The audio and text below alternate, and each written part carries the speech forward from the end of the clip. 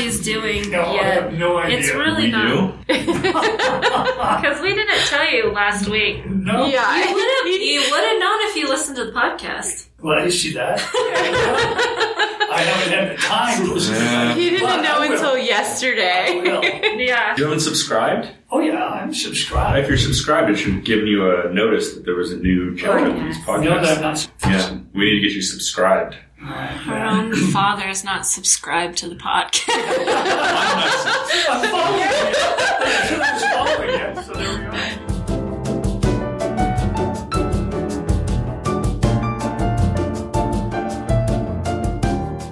We're back for another week. This is Brecken And Jonathan. of the Gem Junkies, and we have a special guest with us today, my father-in-law, Frank Farnsworth, the Yes. starter of the company, and my dad. Jonathan's daddy.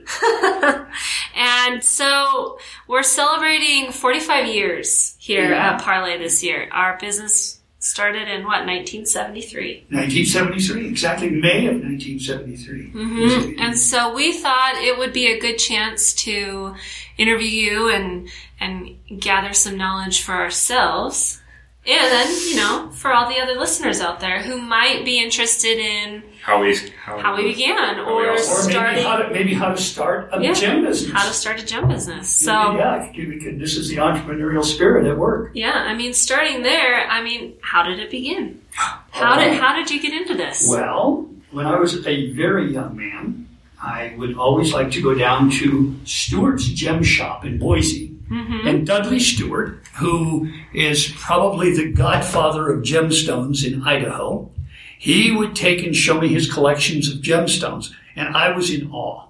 Mm-hmm. Now we move forward until I'm in college, long hair, crazy kid, and my friend at Rolling the time. cars down the mountain. Well, that's rolling cars down. But we don't have to get into the whole story, but just to kind of get a framework here. And my best friend says to me, let's go mine opal. Well, couldn't turn that down, so we got in his, what were those? They were Chevelles. They were they were the worst product. Chevy Vegas, that's what they were. We got into his Chevy Vega, and we managed somehow or other to get to the top of the mountain, where we met a gentleman, Mark Stedler, who owned the opal mine, and we got to be good buddies, and we mined opal. And we took that opal that we mined, we drove back down the hill. Oh, by then there were holes in the oil pan. You can use soap, hand soap, and you can, bars of soap, and you can seal those oil Holes in the oil pan from trying to get up the mountain. Because all the rocks. It was a 4-wheel drive road. All right, and you used that Chevy Vega just couldn't quite pull it. You used dish soap. Hand bar soap. soap. Bar soap. You have to be Bar bar soap. Yeah, this is so there you go. Your listeners now. No, there's key So, to anyway, fixing a back down the 1970s mountain. Vega. Back down the mountain in the 1970 Vega, and we went to the trailer house that he was living in. In the second bedroom of that trailer house, we set up a lapidary station. Mm-hmm. Getting those tools from good old friend Dudley Stewart, and we started taking and cutting opals from Spencer, Idaho. And we thought we were going to be billionaires, not million, billionaires. And that was a big number back in 1973, mm-hmm. but we were sure we could do it. Mm-hmm. Of course, then reality set in, and we went and borrowed some money and lost it, and then had to go to work. Mm-hmm. And we went out, and I would go out to the rock and gem shops around, because back then there were rock and gem shops everywhere. That's kind of a thing of the past. And they would love to buy these opal triplets that were mined and cut in Idaho. Mm-hmm. And hence we went on and started cutting more and more, and started hiring people and teaching them how to cut. And we were on our way to that first billion. And somewhere along the way, we found out. We got stuck. We got stuck. No question about it. But we still muddled along, and we found out that jewelers loved to buy stones, but they didn't really have the time to put them into metal. Mm-hmm. So hence we went out and we bought very inexpensive findings that we could snap the stones into. We could take them back up. They began to sell. Now Sue used to do that. Sue did. My mother-in-law. Yeah, she'd sit on the living room floor. Leslie, Sue, Marty, and I, and we'd sit down there and we would snap gemstones into jewelry. Snap gemstones into the pieces. And that's how we did. What was the average price point back then? Oh my goodness gracious! If we sold something for $30, it was a good sale. $100 stone was like a home run. That was it right there. That was steak dinner territory. Oh man, you got it in Bud Light. And Bud Light. Steak dinner and Bud Light. So you're snapping in all these, and they're selling. And they're selling, but we realize that they are rather inexpensive. Better word than cheap settings. So we want to do something better. So then we decided that we should learn how to make jewelry. So we started working on how to take and lost wax cast, and we read about it and learned about it and started making jewelry and hiring people to help us make jewelry, and so that we could take and have, if we used to say, it put wheels on the car. The stone was the car, and we needed wheels to make it go. That was the jewelry. So back in the 70s, everybody was excited about making jewelry. It was a big hobbyist thing at the time. Turquoise and silver was big. We even made squash blossoms. Did you really? Out of opal doublet? Out of opal triplets from Idaho. I wish I had one of those. Oh, I bet you do. But really? Yeah. How big were they? Huge. They were huge. like the big my God. squash They were as big as any of the turquoise ones you've ever seen. They're back, man. We need to do this. I'll leave that in your design department. You go, girl. But from there, we soon found that jewelers not only like triplets, but they even like better than that natural opal. So going to the gem shows, and the first years in business, we had a Dodge van, and we put like 70,000 miles a year on a Dodge van. Was it a sleeper van? Yeah. You had a mattress in the back, and you hid the jewelry underneath, and I would go from one trade show to another. You know, the Cow Barn in Peoria, Illinois, and on to the Odd Fellows Hall in Pennsylvania. And what was a good day? A good day, if you did $1,000 in sales, you were Bud Light and steak dinner. Here we were. Okay. So we had it, yeah. So, yeah, and that's how it all started. And you did that by yourself, or would Sue go with you? Sue would go sometimes. Sometimes I do it by myself. Now, first year, Sue and I weren't married. So that really, I had to get permission from her parents. I think the first show I dragged her to was San Francisco, and that was a big deal back then. Not bad. San Francisco in 1973 was pretty hopping. Pretty hopping. Yeah. Party town. What was the industry like back then? Was it all the just rock and gem and mineral, or was there a low end and a high end, or how was it all set up? Well, it was the same as today, but just a lot more players. There were lots and lots. Every small town had several jewelry stores. I mean, just anywhere you went, if you could go, in a little town in Iowa, there might be in 10,000 population, there might be 4 or 5 stores. And not chain stores. No. These were all independent stores. They were independent. The business really took off after World War II, when the veterans came back from World War II with the vet bills. They were able to go to school and learn how to become watchmakers and gemologists and the government would help pay for that. And that created a lot of businesses that are still, third generation today. And so we watched that, and that's what we saw a lot of in that time. Then there was the rock and gem shop. There was that interest in hobby. People seem to have more time at that period of time than they do today. More time to hobby. More time to do different things, more time. I think probably it's the same amount of time, but now we just spend it looking at our phone. Probably. I mean, back then, we made things and did things, and it was a different time, and people had more time and had more interest in hobbies. Yeah. So, how have you seen the industry change? Like, what's the biggest takeaways that you've seen in 45 years? What do those changes look like? Well, there's the whole concept of big box retailing came to town, and Walmart very successful with it, Kroger very successful with it, and the jewelry counter came along with that. I mean, in the case of Walmart, maybe it was to the lower end. In the case of Kroger, it was buying out Fred Meyer and Fred Meyer Jewelers, and you saw that you saw that coming in, and then the Sterling stores with the advent of more chains. Before that, it was Zales it's the chain stores have always been a part of it, but they grew very rapidly. And then with the with the beginning of malls and shopping malls and destination malls, that meant more jewelry stores. And then it was a big decision for the jewelers. Do I stay downtown in the local, or do I go to the new mall? And we had a lot of jewelers who were torn, and some opened 2 stores so that they could cover both those markets and so forth. But that whole thing and that growth of it. And then since then, and more recently, we've seen consolidation.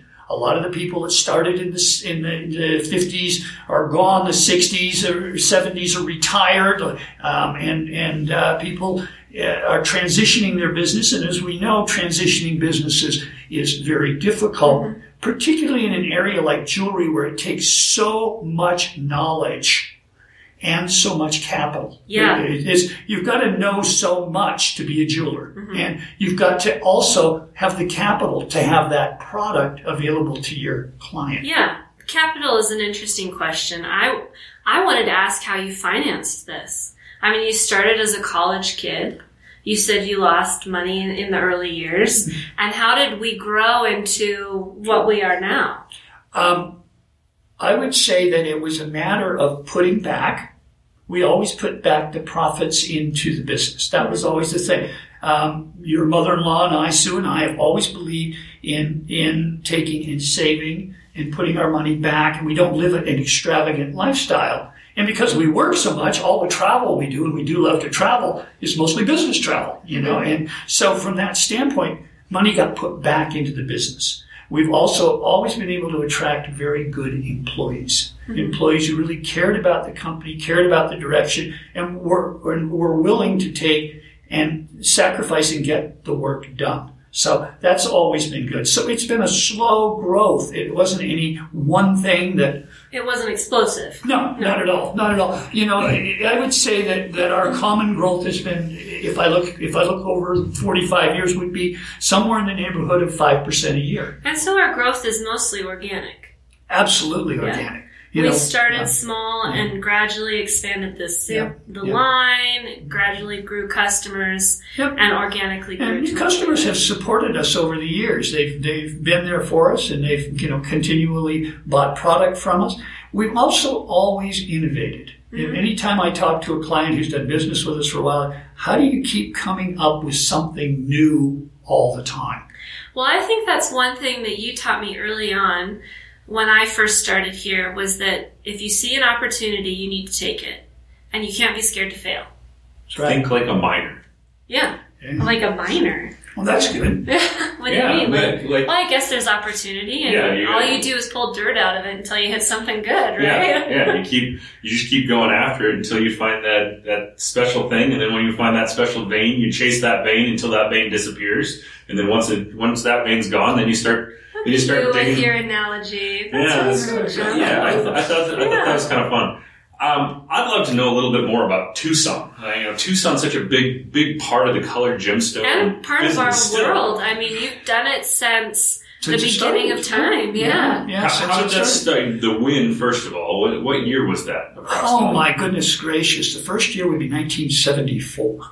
So they're going to be 45 years old next year. I guess AGT. We started in 1974. Now, and it's very unclear in my mind.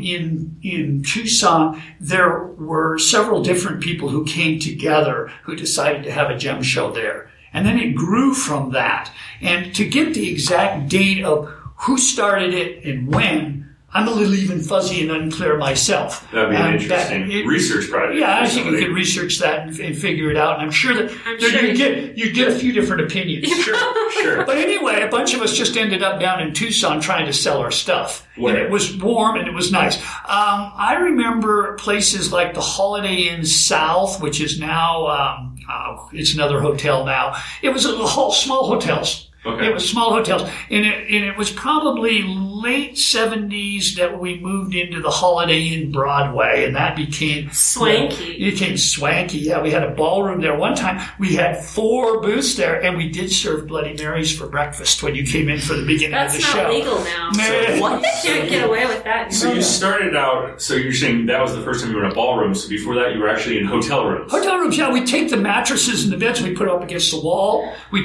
move all the furniture out. out, and then we'd put our little showcases in, and everybody would sit on the beds, and if there were beds left in the room or sit wherever, and then we'd show our things, and people would go from room to room to room. And I still do that today. Yeah. And did you sleep in that same room? Oh yeah. So oh gosh, yeah. We must sleep in the van. I mean, that was the choice. We couldn't afford 2 rooms. Well, yeah, and also insurance purposes, you'd want to stay with yeah. A lot of people slept with a gun under their pillow, and that I always Wild West. Yeah, it was pretty crazy back in and all cash, right? All cash. Yeah, and there was none of this credit card or credit or anything. You wanted something, and you dug the bills out of your pocket and you paid for it. Mm-hmm. And that's been a big change in our industry. That's been huge. And when you first started there, were you selling to consumers in the general public, or were you wholesaling? We always were very, very careful, probably too careful, to make sure that whoever we were doing business with was there to resell the product.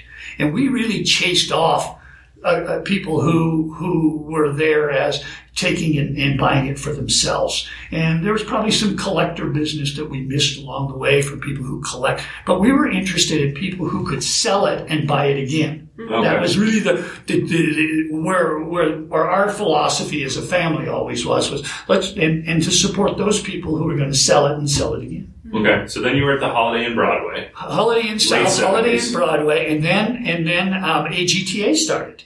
And so we joined AGTA. We're a charter member. Yeah, American Gem Trade Association. The first year. The first year, yeah. And they started out and took it to the convention center and had their show in the convention center and so forth. So that started a whole new chapter in the business and in showing gemstones.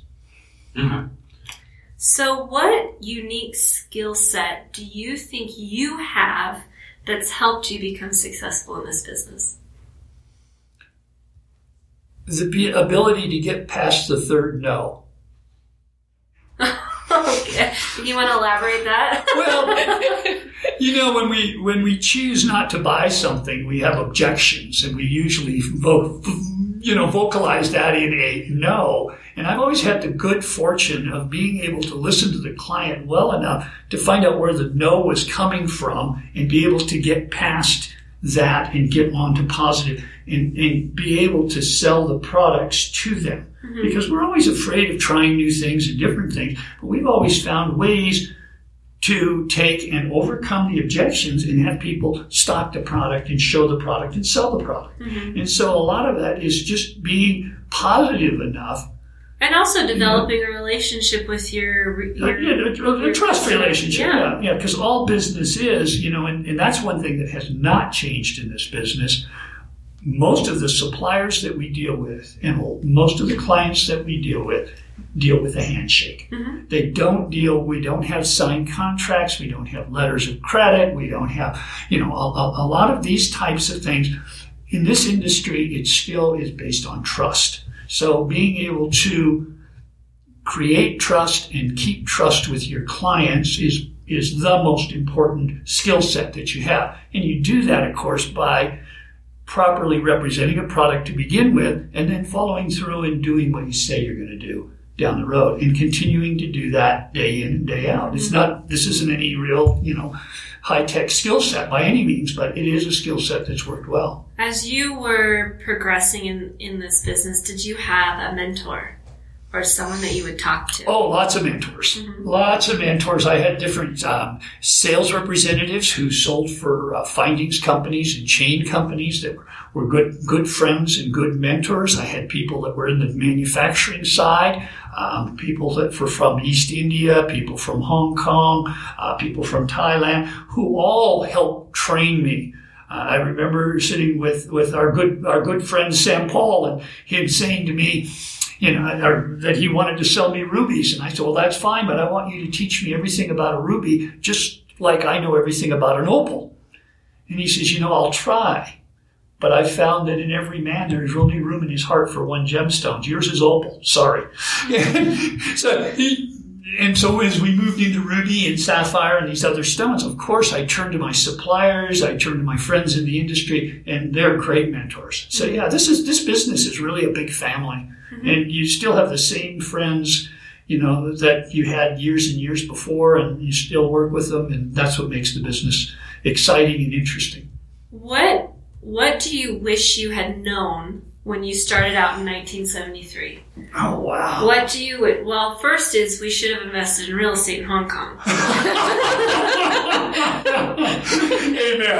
Yeah. There we go. Why was I over there buying opal? Oh, I should have been buying apartments. Yeah, exactly. I would say the best adage that I've come up with is things are never as bad as they seem, and they're never as good as I would like. Mm-hmm. So I think that you live on that road. I think that there's all kinds of things that you wished you knew. You wished you knew how quickly rare gemstones would increase in value. Mm-hmm. Things like savorite, Paraiba tourmaline. Some of these stones, when they first hit the market, were so incredibly inexpensive. And now you go to try to find them, much less buy them. And it's not. Yeah. It's not there. It's not there. It's another lesson about opportunity. It's another lesson about opportunity, and when something new and fresh is out, don't be afraid. If your eye says it's good, then invest. Mm-hmm. And invest heavier than you think you should, because down the road those stones will come back and be very, very valuable. Mm-hmm. And that's probably one of the big lessons I've learned. Mm-hmm. So you mentioned when you were working that there's only room for one gemstone in your heart. So obviously, I would guess that opal is your favorite gemstone. Well, or is that not necessarily true? Well, I love opal, and I think it's a very interesting gemstone. I wouldn't say it's my only favorite gemstone. I certainly appreciate the corundum, the ruby, and the sapphire, and those stones, and I love the things I'm seeing in the new fancy garnets and the different colors. And so now I would hate to limit myself to one stone. But I agree wholeheartedly, Frank. Don't limit yourself. Exactly. Yeah. I like opal, but I like them all. In all the projects and gemstones and different product lines that you've ever developed, do you have a favorite that sticks out? Oh, yeah. Do you have a favorite? I'm thinking Intarsia. Back in the day. Yeah. Well, Intarsia created the most conflict and the best solution of any gemstone that we had. But beyond that, that's so hard. Everything has its beauty and its place and its time. Is there one thing, I guess, maybe that you were like, yes, we're doing this right. This is it. Well, that's got to be the opal doublets. Yeah. I mean, that has been the product that we started with early. We did in a big way, and we continue to do today in a big way. And, still thousands and thousands of pieces that we've seen. But that's something that all of the right... The right character, the right things came. I can't find the right word I want. The right things came together. Everything aligns. Yeah, everything aligns. The perceived value is very high. The price point is very good. The availability, and this is one thing I think that I've learned in the gem business too. If you don't have availability, it doesn't matter. It doesn't matter. You can't really put out a big line of Paraiba tourmaline. No. Wait, what are you going to do? I mean, how many stones can you sell a year? So you have to think about how much of this is available, and then what's the perceived value to the consumer. And when the perceived value comes together with availability, then you have opportunity. And so you have to have all those things together. Do you have any tips for people that might be starting off in the industry as far as jewelry makers, designers? Think outside of yourself and live within your means. Yeah, don't overextend. Don't overextend, but dream and follow and follow. And try to, when you find something that you love, try to stay on that path and don't get pulled aside by every opportunity that comes along. Focus a bit on something. As my dad used to say, son, you can't kiss all the pretty girls. Mm-hmm. So make sure that you take care of the one you're with, and I mean that in a product sense. If you're going to promote something, make sure you promote it well and don't jump from one thing to another. Mm-hmm. But then when you see opportunity, and that's the discernment. Yeah. When do you need to jump? When do you need to move on to something else? And that's it. What are you most excited about in the future of our business or the industry as a whole? Well, I see the industry as a whole is consolidating, and I see that the jewelers have less competition from like jewelers in their market. They still have competition for the dollars. I mean, let's face it, the internet is sucking dollars out of the economy faster than we've ever seen. And so that begins to make jewelry more difficult. But I get excited because I see the young jewelers in the industry having a dream, building fine stores and fine businesses and training their staff so they really understand and know. There's more knowledge out there now than ever before. And we can thank the internet for that too. We have so much information to work with, and that information really is exciting because that helps inform the consumer. And if the consumer is more informed about jewelry, they're going to want to wear it. Yeah, they'll be more comfortable. More comfortable, exactly. All right. Well, that's it. Well, thank you. Yeah, thanks for taking a break. Come into the basement to record with us. Well, good now that I know how much fun you have doing it. I may just drop in more often. It's one of my favorite times of the week when I just get to come down here and talk about gemstones. Well, it's a good idea. So what's next? A Christmas special, I think. Because next week is our last week in the office. Are you going to sing Christmas carols? No, unless we... A Brecken special. A Brecken special, just me. Hopefully I'm over my cold by then, so my pipes can really, ring in. But, so next week is a Christmas special, and thank you again for joining us on our little Parle journey. I'm Brecken. And this is Jonathan. And this is Frank. If you want to check out what we do in our real life, you can follow us on Instagram or Facebook at Parle Gems, and we'll talk to you next week. Bye-bye. Bye. Bye.